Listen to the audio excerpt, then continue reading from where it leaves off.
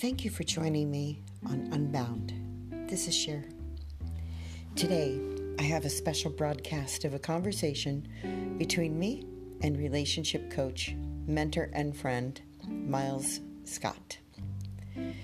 My healing journey began with Myles more than a year ago, as he was a group facilitator, then became my coach, and now a close and valued friend. Recently, I experienced heavy emotions over the release of my book, Unbound, 100 Days of Intent.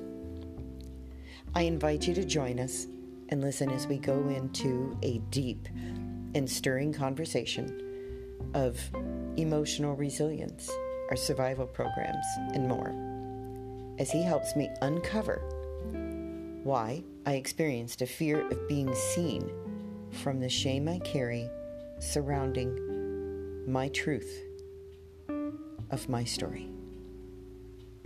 Join us.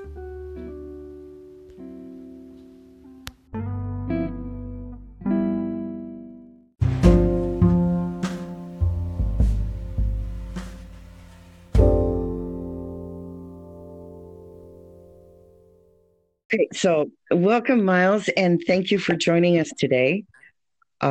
Myles Scott is a mentor, a coach, a new dog dad, and among other things, a friend. And Myles, I can't thank you enough for joining me today on this podcast. And we'll have a little bit of a conversation about some of the things that are closest to our hearts and the work that we both do. So, listen, good morning. That sounds amazing. Thank you so much for that introduction, Cher. It's great to be here. Great to be supporting a friend's podcast. So this is something that's also very dear to my heart. But yeah, it's great to be here, and I'm looking forward to this discussion. Okay, so discussion. I was looking back over some of the more recent posts, and attachment theory seems to be a real strong theme, something that seems to be very important to you, as well as one that really struck a chord with me yesterday, which is emotional resilience. And why it grabbed me was because I feel like unless we are resilient and unless we can sit through a lot of what we're going to be uncovering through learning about our insecure attachments, I kind of feel like we might not make it. So talk to me about this. What are your thoughts on this? Yeah, so emotional resiliency, for those who are listening and are not familiar with the term, is essentially how resilient or how we can manage our emotions, how we can self-regulate in the moment in order to overcome the emotion, not bypass it, but allow it to be there and then still make conscious decisions afterwards. And I wouldn't necessarily say that we wouldn't make it if we didn't learn about our insecure attachments. I think that at some point, evolution is pretty much built into the universe. So people are going to become more and more aware over time. But I do think it's going to pose a lot of different problems in their relationships and even their professional lives if they don't understand their attachments, or where these attachments, really the insecure attachment and where that comes from. And so I've been really digging in to I've been digging into relationships, and I started off my coaching career as a relationship coach, and that happened after a painful breakup, and I just started studying more and more about it. But when I got further and deeper down this rabbit hole of relationships, I realized that all relationship problems aren't relationship problems. They're actually self issues with self. And everything that we experience in relationships can be tracked back to self. But then when I was digging even further and past that, well, okay, where do these issues from self come from? And as you continue to go down this rabbit hole, you realize that most of the issues that we face in our lives stem from our upbringing, our familial conditioning. And so that got me really interested in pursuit of my own education around this stuff. And the attachment wound is what creates an insecure attachment. So before I go off on like a longer tangent there, I just wanted to ask if that cleared up that question for you. It did actually. Um, go back to how you started this. You said that okay, you said that you started coaching, and this is something that has always intrigued me. Is how do we fall into these to this inner work? How did you get into the inner work? I'm really curious about that one. Yeah, so the inner work for me started well, for one, when I realized I needed it, when when I awakened to the fact that I was no longer the victim of my circumstances. And for a lot of people, that comes from pain and trauma. And I think the gift in trauma, looking back on everything, is that trauma is the gift that allows us to awaken. It is a deep and powerful energy that allows us to alchemize it and use it for something productive. And so my trauma in life, which happened after a breakup, a really crazy relationship, but long story short there, at the end of it, I thought I was a narcissist. And I actually took on that title, and that became who I was. And so what we believe about ourselves becomes our reality. And that's also the lens through which we see everything and perceive everything. And so thinking I was a narcissist, the belief around that was that I was hopeless, right? If you're a narcissist, you can't change. You can't love anyone. You're never going to be loved ever again. And my life just seemed very worthless. And so I became suicidally depressed for a good year after that. And when I was ready, I realized that I was actually creating my own suffering. How did you know you were ready? Okay, and where that question came from is because I know we have a choice. We have a choice to sit with our trauma and or do something about it. But was there a moment? Was there something that stirred you? Was there an intervention? Somebody talked to you about it? Or, what was that turning point? Yeah, so it didn't happen all at once, but there was this one instance that I remember very vividly.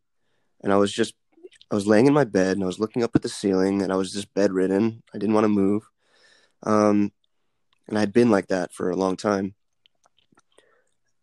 And normally the thoughts in my head that would come through were, why are you such a piece of shit? Why are you a narcissist? All of these, self-deprecating, degrading comments and thoughts to myself, which stemmed from the belief about me being a narcissist. But one day, and it wasn't really me that came up with this thought, it just happened. And the new thought that came through was, how can I become happy? Mm. And so I'm a very firm believer now, looking back, that the quality of our life is dependent upon the quality of the questions that we ask ourselves. Oh. And so the quality of that question altered the course of my life. How can I become happy? Prior to that, I didn't even think happiness was an option. But because it was phrased in the question the way it was, I started thinking, okay, well, how can I become happy? Three keywords right there. How can I? Yeah. Not why can I? Why am I not happy? Right. Like so many survivors, people who are still stuck in the victim mindset will ask the question of, why am I not happy? Why is this happening to me? Instead of, how can I change this? How can I fix this? Okay. Right. What can I do about this? Exactly. Yeah, So, that was my turning point, was asking, not Not why, but when I stumbled across your page and your information, it was, what's he got that's so different? How are these people like this, and how can I get this? So that was the beginning of my journey. So you're very right on that. The quality of the questions that we ask ourselves. Hmm. It's huge. Interestingly enough, when I asked myself that question, I had to do something else that was really, really difficult. And this set me on another round of depression, which was I had to actually accept all of the bad things that I thought about myself. And at the time, I didn't have the wherewithal or the self awareness to understand that a lot of the things that I was believing weren't even mine to take on. The things that I was believing about myself came from the way I was raised, the environments that I had put myself in, the things that I had absorbed from other people, like their projections. So my ex had called me a narcissist, but that's not true. I was just narcissistic. I had these narcissistic qualities because I was living in survival mode when I had hardly any self-awareness. So I had to accept all these things about me. And then I figured it out later on that I was shedding all of these different beliefs that I had that I thought were true at one point, but weren't true once I learned more and more and more about myself.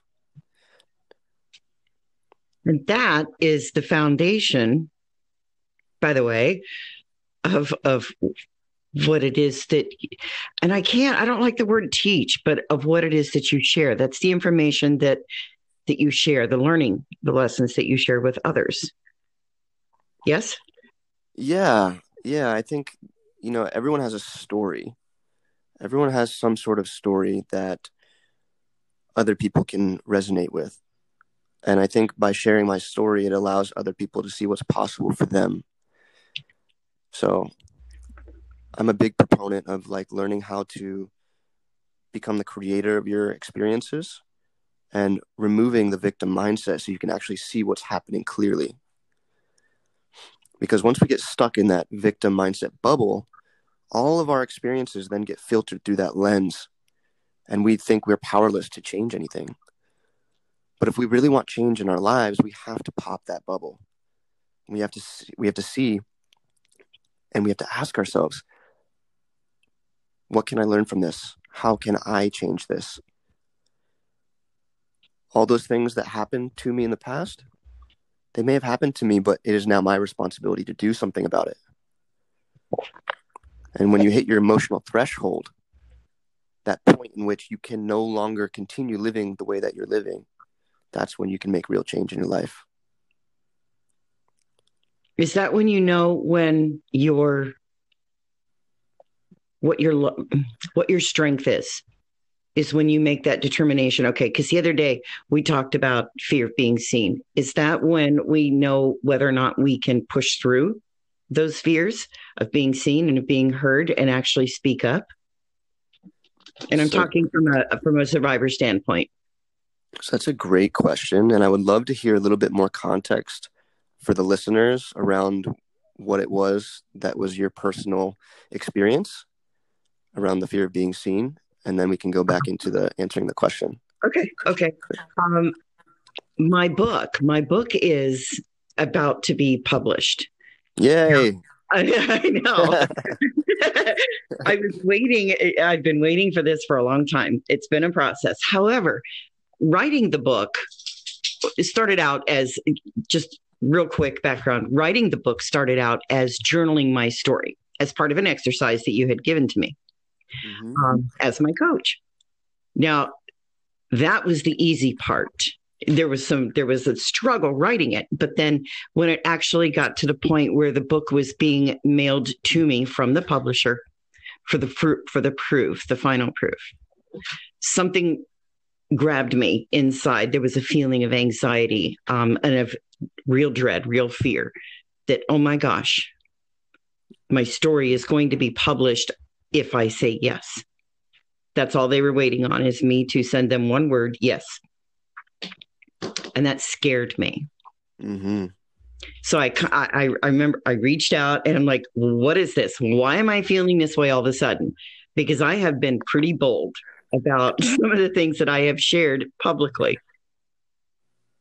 And I don't know what it was, but something had gripped me. And you, within less than 3 minutes, and I think less than 5 words, fear.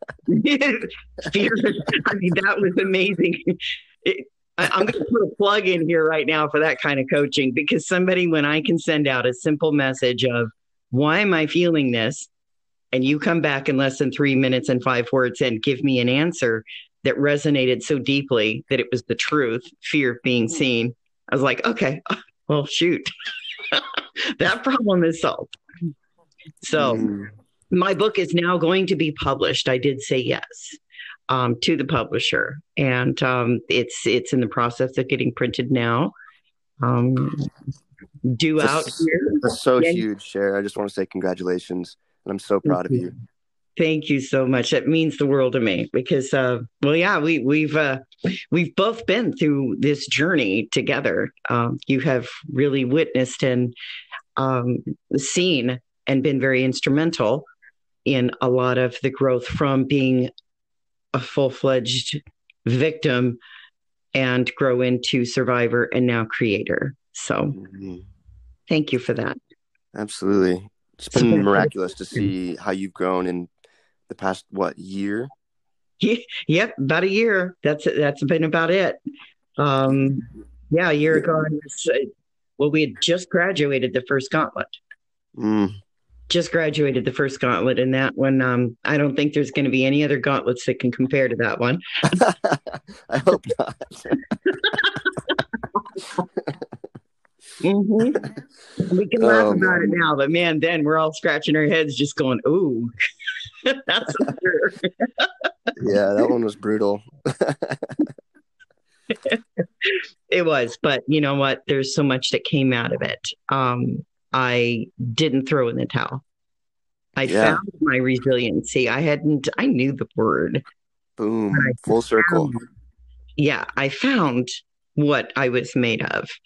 Um, and then the story just continued from there. So, but okay. So, oh, shoot. Can you go back to the question then? The original question, emotional resiliency, or what? uh, I don't know. You could go back to that one, or you could go back to, and I completely now have spaced off that question that I asked you because I got so involved in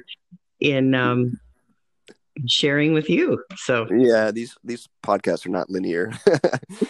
um, you had asked me about the fear of being seen. yeah. Oh, how we push through that as survivors. We go from that moment of being a victim and of feeling every part in our minds and in our bodies that we are a victim. And, Mm. I mean, I myself, I could probably give the description of how you go from victim to survivor to creator, but I'd rather hear from you what it was that you knew exactly that I was afraid of being seen. I mean, Mm. how did you arrive to that answer? Yeah. So I'm about to share with you and everyone listening the absolute key to all of healing. And once you understand this, everything starts to make a whole lot more sense.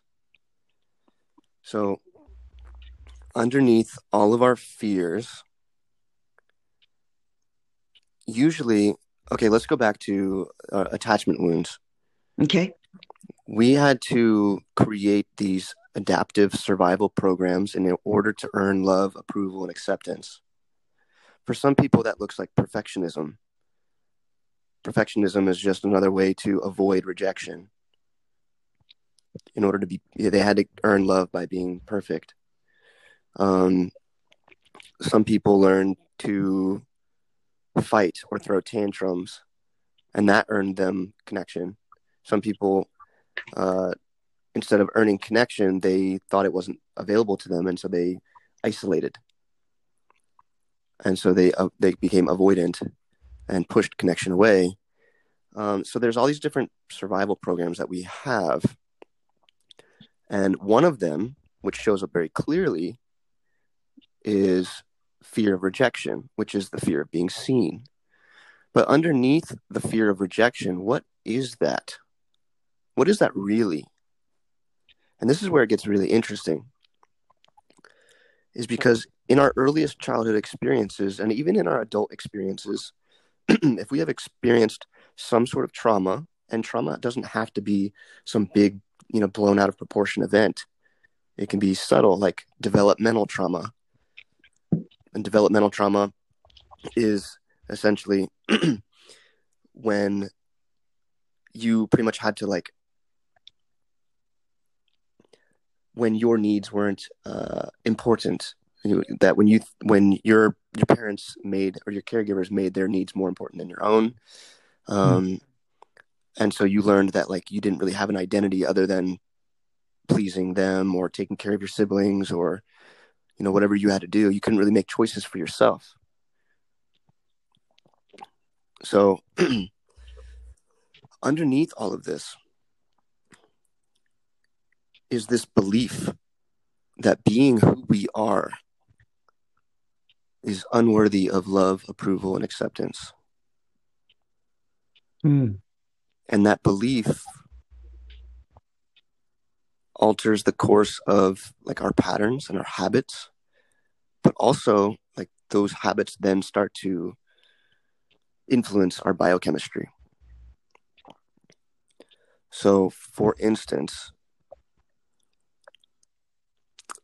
because of this belief, we then get further into these patterns of if we don't think that we are worthy of love, well, then our entire life is now dedicated to how can we earn that love.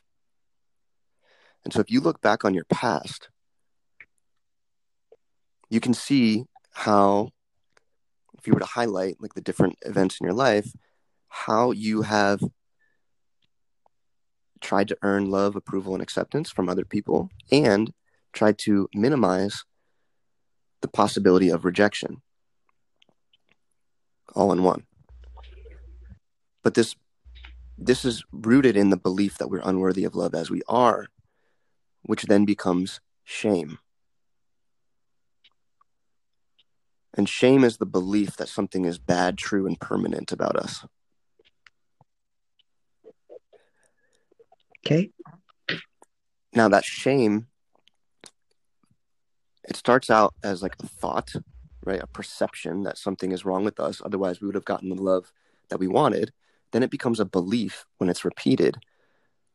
And then it also becomes a static emotion or a static energy within us.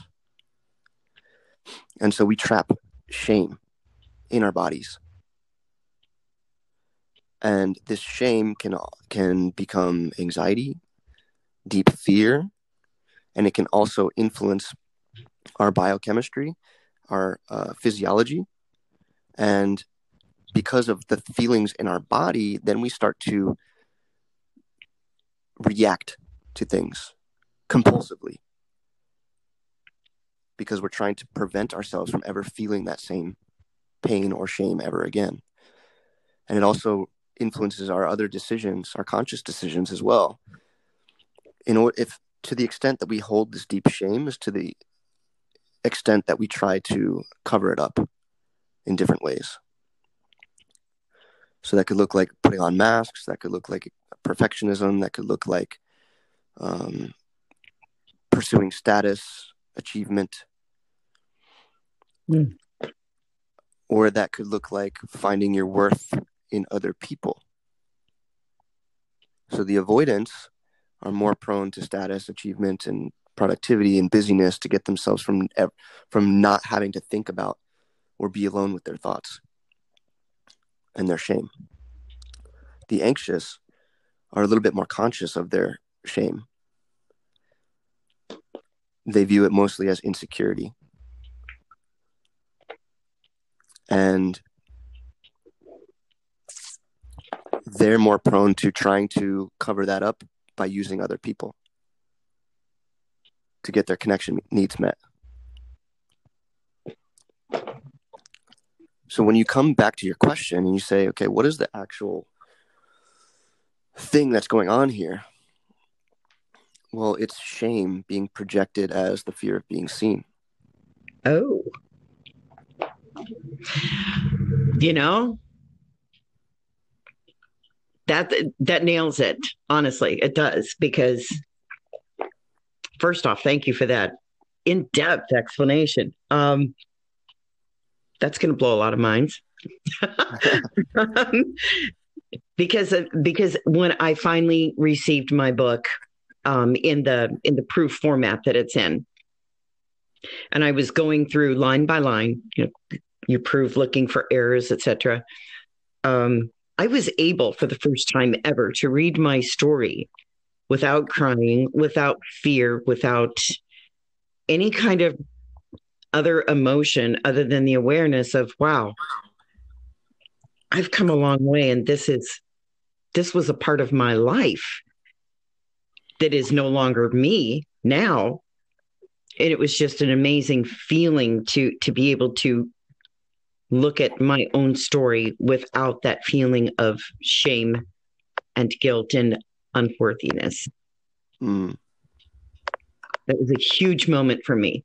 And in just reading that by the end of the night, I felt really at peace and settled with my decision to publish this. And then my vision statement came out of it. So it was Beautiful. it was really an evening. It was quite a night. Um, and I feel like in just being acknowledged that it was fear of being seen, just having that acknowledgement, even though it wasn't you giving an answer, it was more of an acknowledgement of this is what this is. I Mm-hmm. knew what I had to do based on the tools I learned in the gauntlet. I knew what I had to do, which was just sit with it. Mm. I had to be strong and let it happen. So, Yes.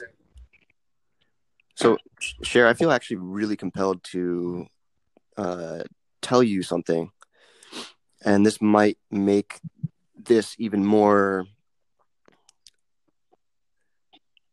I'm not sure what the word is that I'm looking for here, but I'm going to tell it to you anyway and see what your response is. So, the shame or the fear of being seen might just be an old program that's running, and it might not actually be what you're feeling in the now. Like, it might not be who you are in the now. It might just be an old program that's surfacing, kind of like a trigger. And the trigger is an emotional flashback. yes. So perhaps it is just your limbic system making an association between releasing this book and then some painful memory that you've had that has been suppressed, where you also felt shame or you felt being exposed in some way. And so That goes back. Well, I know which point it goes back to right off the bat, and it's in my book. It's the story that I wrote about where I had to. Um, it revolves around truth. Around the story is my truth, and it's one that I've been trying to get out for years, but all my life. Well, it goes yeah. back to being in the courtroom as a child. Yeah, they used to put kids on the stand back in the 60s. They didn't care. Um, but I had to testify against my own mother as to what I saw. I was being told by my father to lie about it, lie about what he was doing to me, but tell the truth about her. Mm. So telling my story has always been very, very, very difficult. Um, Mm. yeah. So when it comes to shame of telling the truth, you've got one parent telling you not to lie and the other parent telling you to lie, and then both parents simultaneously telling you to lie no matter what. Yeah, so I can definitely see how one that would be extremely challenging and confusing as a child, and two, I can also see how that would play into the present when you had been conditioned to learn that it wasn't safe to tell the truth, to tell Yep. your truth. And so So we as become you, quiet. sorry, say that again.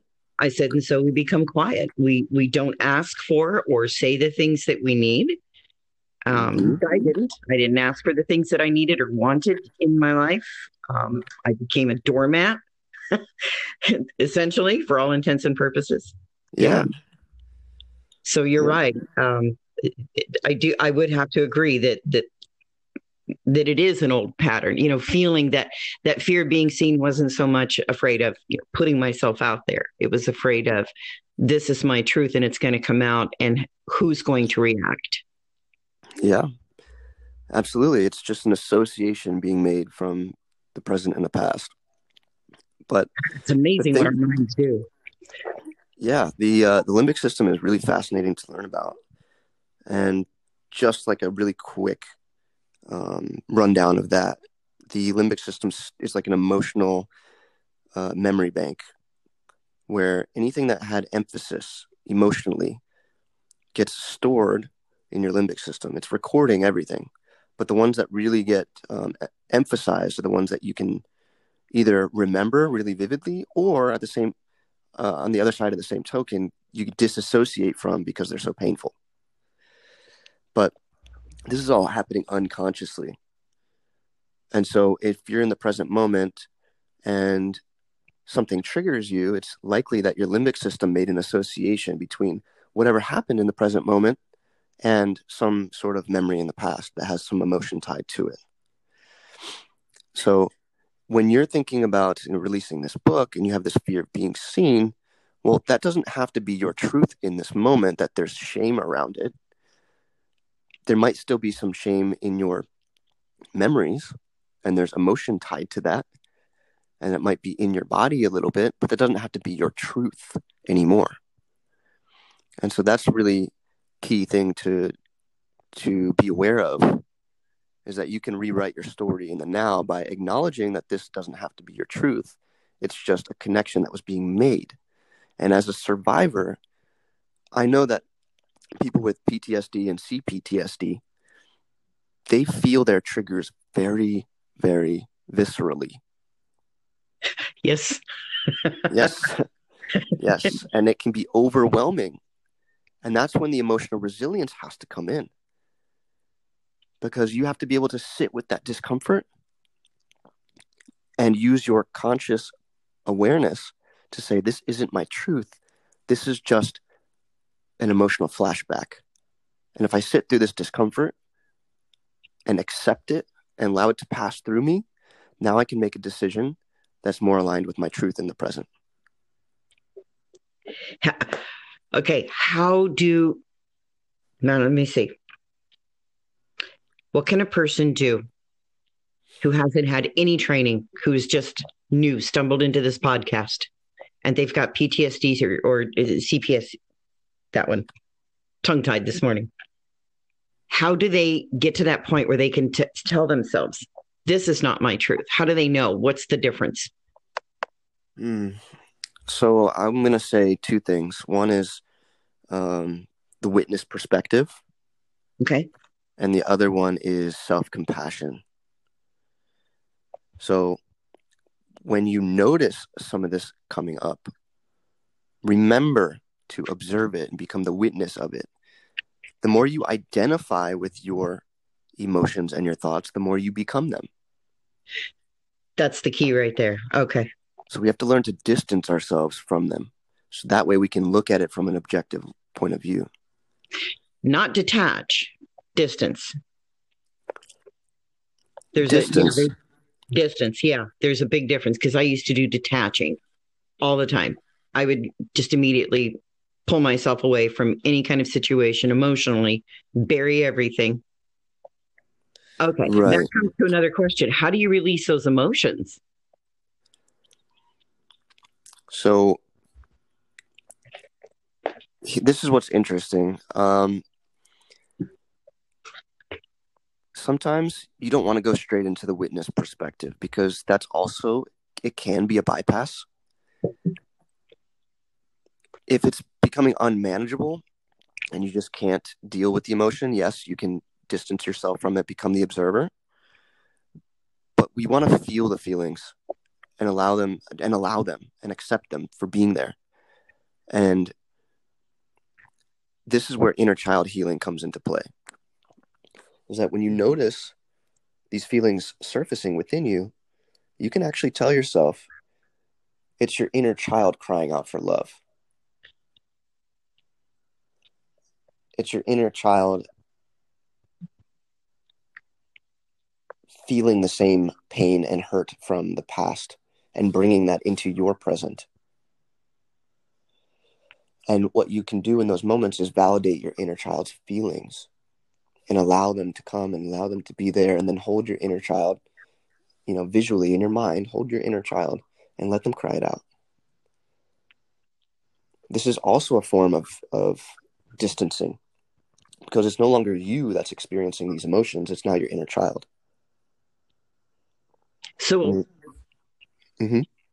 so the other day, then my fear of being seen might have been actually voice of my inner child saying, no, don't. You know Yes. what's going to happen if we do this? Yes. Perfect. 100%. It was your inner child in the courtroom saying, please don't put me through this again. Exactly. Wow. Okay, there's some tears here. Good. That's good. Let them out. There's that's amazing to be able to peel this back and really understand, what all this is. And then as well as explain to myself why I was attracted to that word, emotional resiliency. I read it and it hasn't left me. It's like, well, okay, I got to know more about this. What is this? It feels right. Thank you for that. So You're welcome. in this moment, the last couple of days, knowing that my inner child was afraid, I need to lean in and ask her, listen to her, what she needs. Now, is that where that comes into that awareness, that inner awareness, or our body awareness? Mm-hmm. All tie in together. Yeah. But now that you understand, or that it's your inner child crying out for your love, the key here is validating her emotions. Whatever emotions she had back then, I would wager to bet that they were never really validated, because everyone else had their own agenda. Oh, that they did. Yeah. Yeah, there was no validation happening at all. It was do the hearing, be told by my mother she hated me, never wanted to see me again, get on a plane, go to California and into a foreign house and foreign state, and life just went from there. Pretty much volatile. None, the story. So, yeah, I do. And so in this moment, in this memory, this emotional flashback, your duty to your inner child here is to allow her to feel safe, to share her truth, and to express herself, whatever that looks like to her. wow. And that could look like a tantrum. That could look like just crying in your shoulders, in your arms. That could look like hitting a punching bag. But whatever emotion has not been expressed is still in your body, and your limbic system is holding on to it. Wow. What are some of the ways? How about let's do this? How about you describe the first time that I needed to have that emotional release, when there was that primal scream that, as I described, that was inside of me that I had to release, and that's now come into part of the gauntlet, part of the program, where you walk people through emotional release. Mm-hmm. Something that they can do on their own, or is this something that needs to be done in the presence of others in a safe space?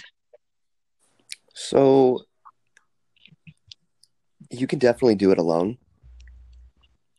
And I also think that there's real power, real strength involved when you allow somebody to witness your process, your emotional release process. And the amount of vulnerability required to allow somebody to watch you throw a tantrum or to kick out and scream and cry and allow your inner child to have those feelings in front of somebody else. I think the act of someone witnessing it helps you release on a whole nother level, because some inner doors can only be unlocked in the safe presence of somebody else. That's true. However, you can do it alone.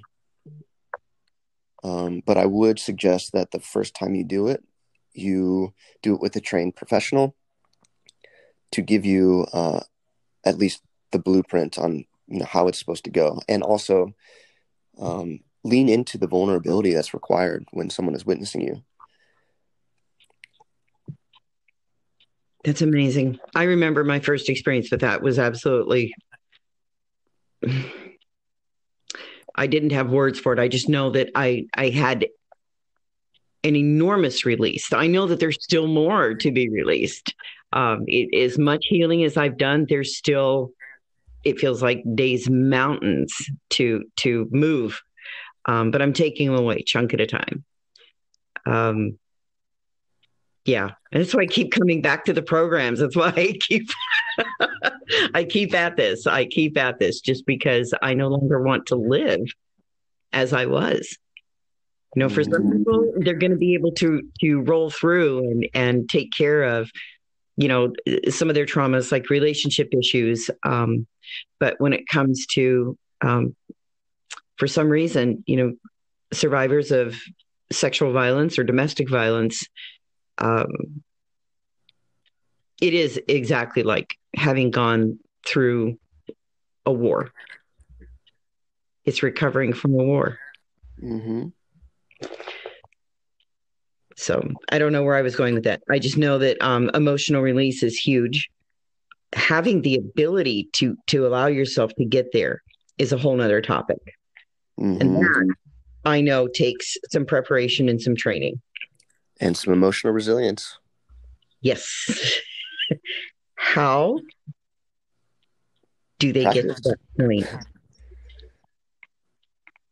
I think as we get more aware of our bodies and what our bodies are trying to tell us,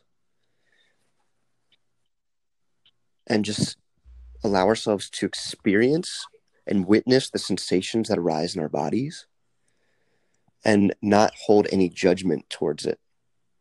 A lot of people, myself included, have been conditioned to believe that emotions are weak.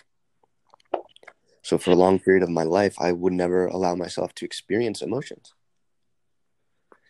And so when I learned how to practice non-judgment, or the art of the witness perspective, I could allow myself to experience what my body was experiencing. And through that, I could sit in what used to be discomfort, which is now just an experience. The discomfort comes from the judgment. But when there's no judgment, then you can release. Then it's just unconditional acceptance of what is. Do you find that there are times when you still judge yourself? Yeah, absolutely. I think, So, so none of this is, everything that we do, it's all still good. I mean, it's okay that we find ourselves in moments of judgment, moments of weakness, times when we feel like I'm not making any progress. Yes. I think those are thoughts that definitely come up. Um, and I think we just learn to get better and better at correcting ourselves and bringing ourselves grace and compassion in those moments. Because as a judgment arises, we can feed it, or we can, I don't want to say starve it, but we can allow it to be there and then give ourselves grace and compassion and embrace our humanity. I'm sitting here wondering now if you were reading my notes this morning on, on what my next post was going to be.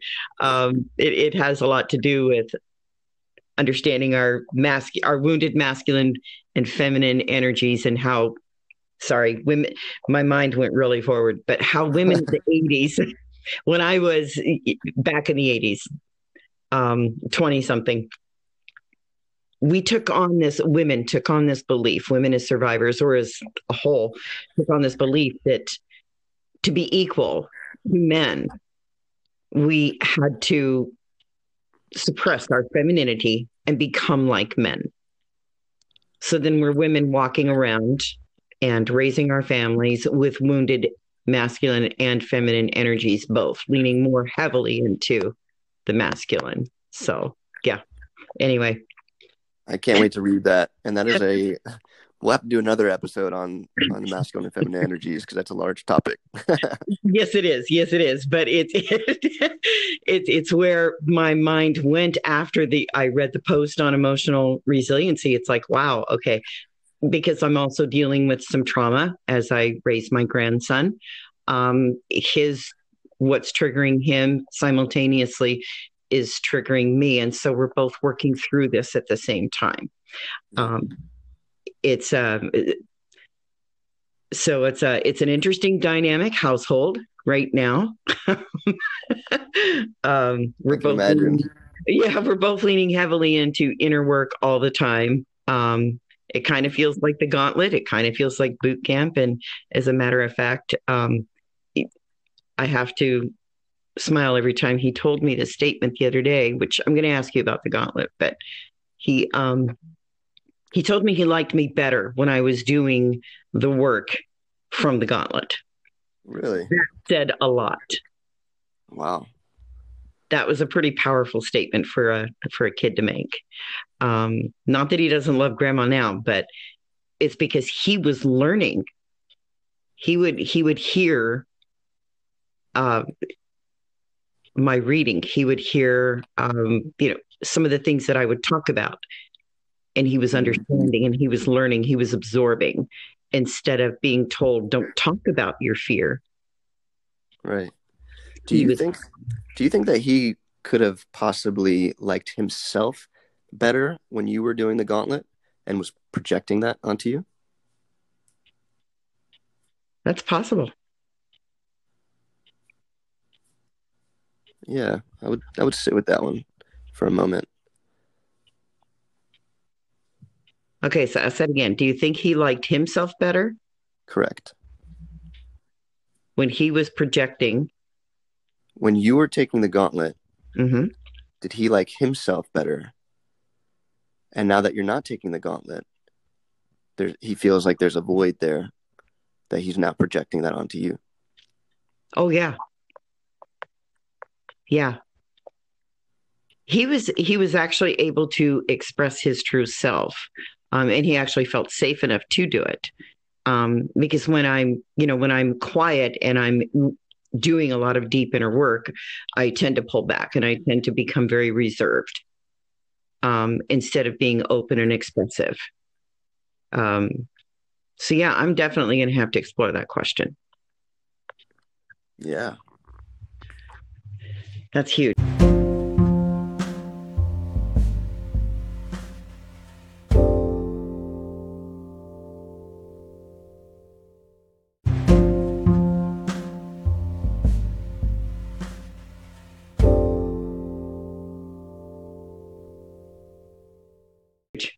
Mm-hmm. So talk to me about the gauntlet. Not me. Talk to the listeners about the gauntlet. Would you describe, I guess, what it is? And if you need, go as deep as you want to, because it's a program that I can't tell enough of people about. it changed. It sounds so minimal to say that it changed my life, but I Mm. don't know how else to say it. It did. Yeah, I mean, the gauntlet is beyond words. It's I think over this past year we've put about 200 people through it, and everyone has gotten what they came there for. They got what they needed even if they didn't know what it was. And I think the gauntlet is a really special creation that has evolved over time. And it used to be a place where it was more or less a safe container to do the inner work in, which it still is. However, we've added so much to it. Um, Gosh, I'm really the worst salesman for my own program, but it is a remarkable program that brings people into the authentic truth of who they are, which allows them to accept themselves in totality and release emotions and shame and resentment and all of the blocks that prevent them from living the life and having the love that they deserve. Now, it's done online Yes. and safe containers. What that looks like is, it's a group, it's a Zoom call, it's working individually with people that you connect to, which is, by the way, that was very, very scary, connecting to strangers and sharing your story, sharing your wounds, your deepest wounds, your deepest Mm-hmm. desires with others that you have never met in person. Yes. So there's a lot of different intricacies of this program that happen behind the scenes. Yes. So you'll come into the program and you'll do like oath buddy calls. So you'll have a partner call, um, 3 to 4 times a week. You'll also have 2 sessions led by facilitators, and for most, maybe 5 to 6 days out of the week, every week for 8 weeks, you're doing the inner work, and you have 1 to 2 days off per week. And because you're doing it so consistently, well, that consistency is actually reparenting. That is choosing to show up for yourself every single day for 8 weeks, which helps you rewire your patterns. You get in the habit of choosing yourself, which for many people, they haven't ever chosen themselves. No. So that's just one area in which this program does really instrumental work for people. But like you were saying, the vulnerability aspect of it, when you can express your most authentic truth to people, well, you start to disconfirm that there's anything wrong with you. You start to release any of the shame that surrounds who you are. And your belief about yourself starts to shift.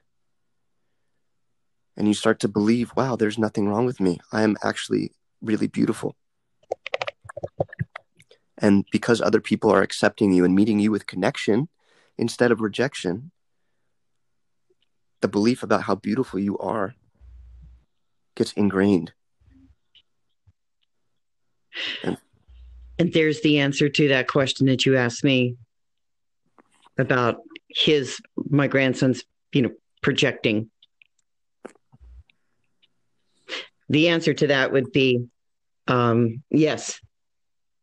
I'm almost convinced that because when I was in the process of selling my house after the gauntlet, because I took the gauntlet twice, by the way, you remember? yep. Okay. Out of pure necessity, there's that much work to be done. Um, yeah, I'm healing a lifetime of trauma as well as an entire generation of my own family, my children, and now my grandson. Long story short, there's a period of time in there when, yes, even though I was applying some of the tools, I wasn't working with it consistently. And I let old patterns slip in, Mm. feeling unsafe many times. And when, as you know, when we feel unsafe, what are we going to do? Yeah, we're either going to project our emotions and our own feelings of insecurity onto other people and create chaos and look for those moments, always waiting for the other shoe to drop, living hypervigilance when we're not doing the work on a consistent basis. Right. We'll fall back into survival mode, whatever that looks like for us. Yes. And that's probably, I don't know exactly what started this recent round of triggers. Maybe it was just time for him. Maybe it was just his reaching his own emotional threshold. Whatever it is, he's definitely trying. He's not giving up. So, you ever consider doing a gauntlet for kids? I haven't, no. For couples, yes. For couples, and that's amazing. I can imagine relationships healing, staying together. I can imagine marriages that were ready to break up coming back together. We had a couple that signed up together, and they were on the fringes. They were like ready to go their separate ways, but this was their last resort. And by the end of it, they had become so close, and they were just, so grateful for this experience because they had come back together and with an invigorated sense of their relationship, of each other, of a deep understanding of each other's wounds and how those manifest, and how to be understanding and loving and accepting of everything and not project their stuff onto each other. It's just so amazing to see what comes of this. And there are people in the gauntlet who meet each other there and have a relationship because of it. So, it's saving relationships, and it's also creating them. Wow. Okay, yes, I did. I was aware of the couples. Of the people meeting in the gauntlet. And no, it's not to say that it's a dating club. It's No. just no. It's something that just happens when that connection. Connection is it's something that I'm still working on. Something I'm still working on reaching out and making connections. It takes a lot. It takes a lot to be able to tell somebody what you want. So, yeah, it does. All right. Other programs. You mentioned another one that I am particularly fond of, and that's the Blueprint. Yeah, so the Blueprint is like self-study. Now we did a live version and we recorded it, and we made it all nice and pretty with have video editor and added some more meditations to it and packaged it up real nice with a bow. And that's now an evergreen course, which means you can take it at your own pace, at your own home, and just go through the modules one by one. And you also get a 129-page PDF with lots of deeper self-study and a lot of introspective journaling prompts. And it's a really great way to get all of the awareness that you need. And then once you finish that, the ideal approach would be do the Blueprint, learn everything you need to learn about like all the self-awareness that you need, and then you go apply it in the Gauntlet. So the main difference between the Gauntlet and the Blueprint is that the Gauntlet is where you get to experience the change. That's where you get to apply the awareness. And awareness without application is just information. So you can hold on to the information and take the course or read the memes or read the book. But if you're not actually applying it consistently, you're not going to change. And so that's the beauty of the Gauntlet, is it's actually the catalyst for the change. It actually facilitates change. And that's why it's so impactful. That's amazing.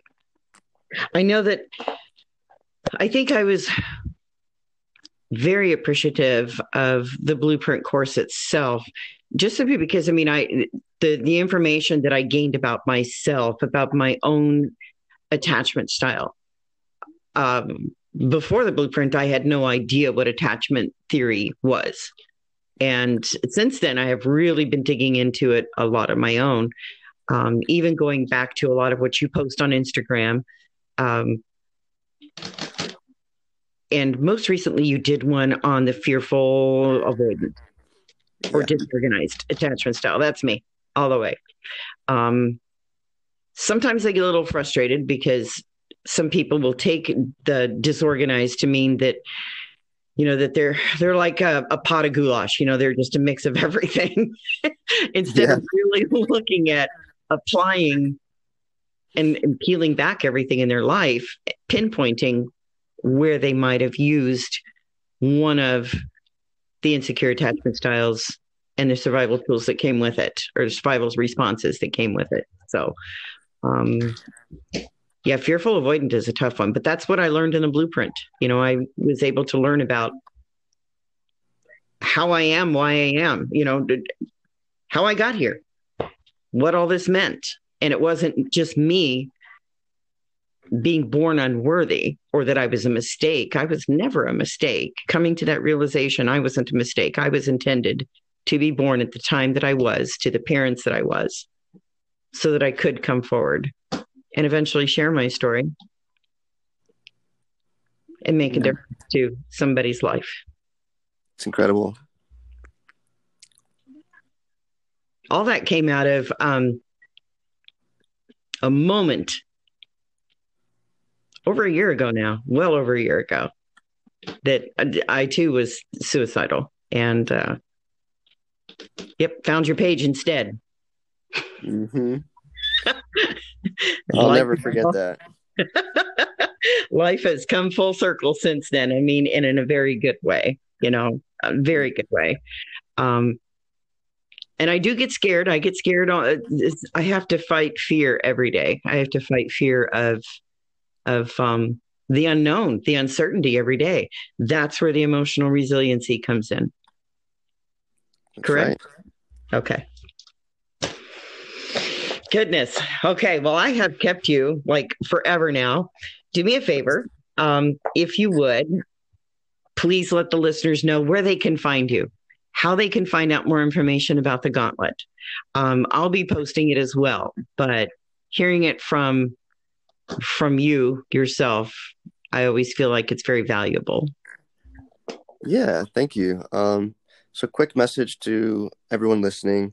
Just want to say thank you. I'm really grateful that you stuck around long enough to make it to the end of this podcast episode. You can find me and more of my work on Instagram. It's probably the best place to start. And my Instagram handle is at Myles with a Y, Scott. So TheMyles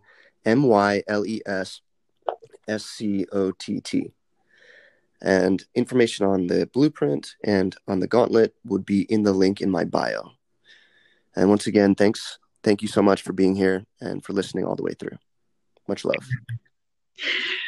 Thank you so much today for this.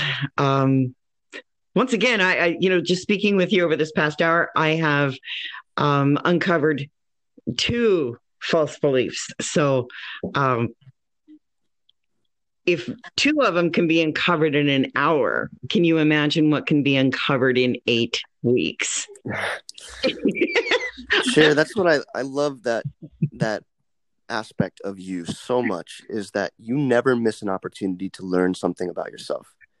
You're always digesting the information in real time, processing it to continue your inner work like in real time, which is such a beautiful thing to see. Because I know for myself, sometimes it takes a minute for me to process the information after the call.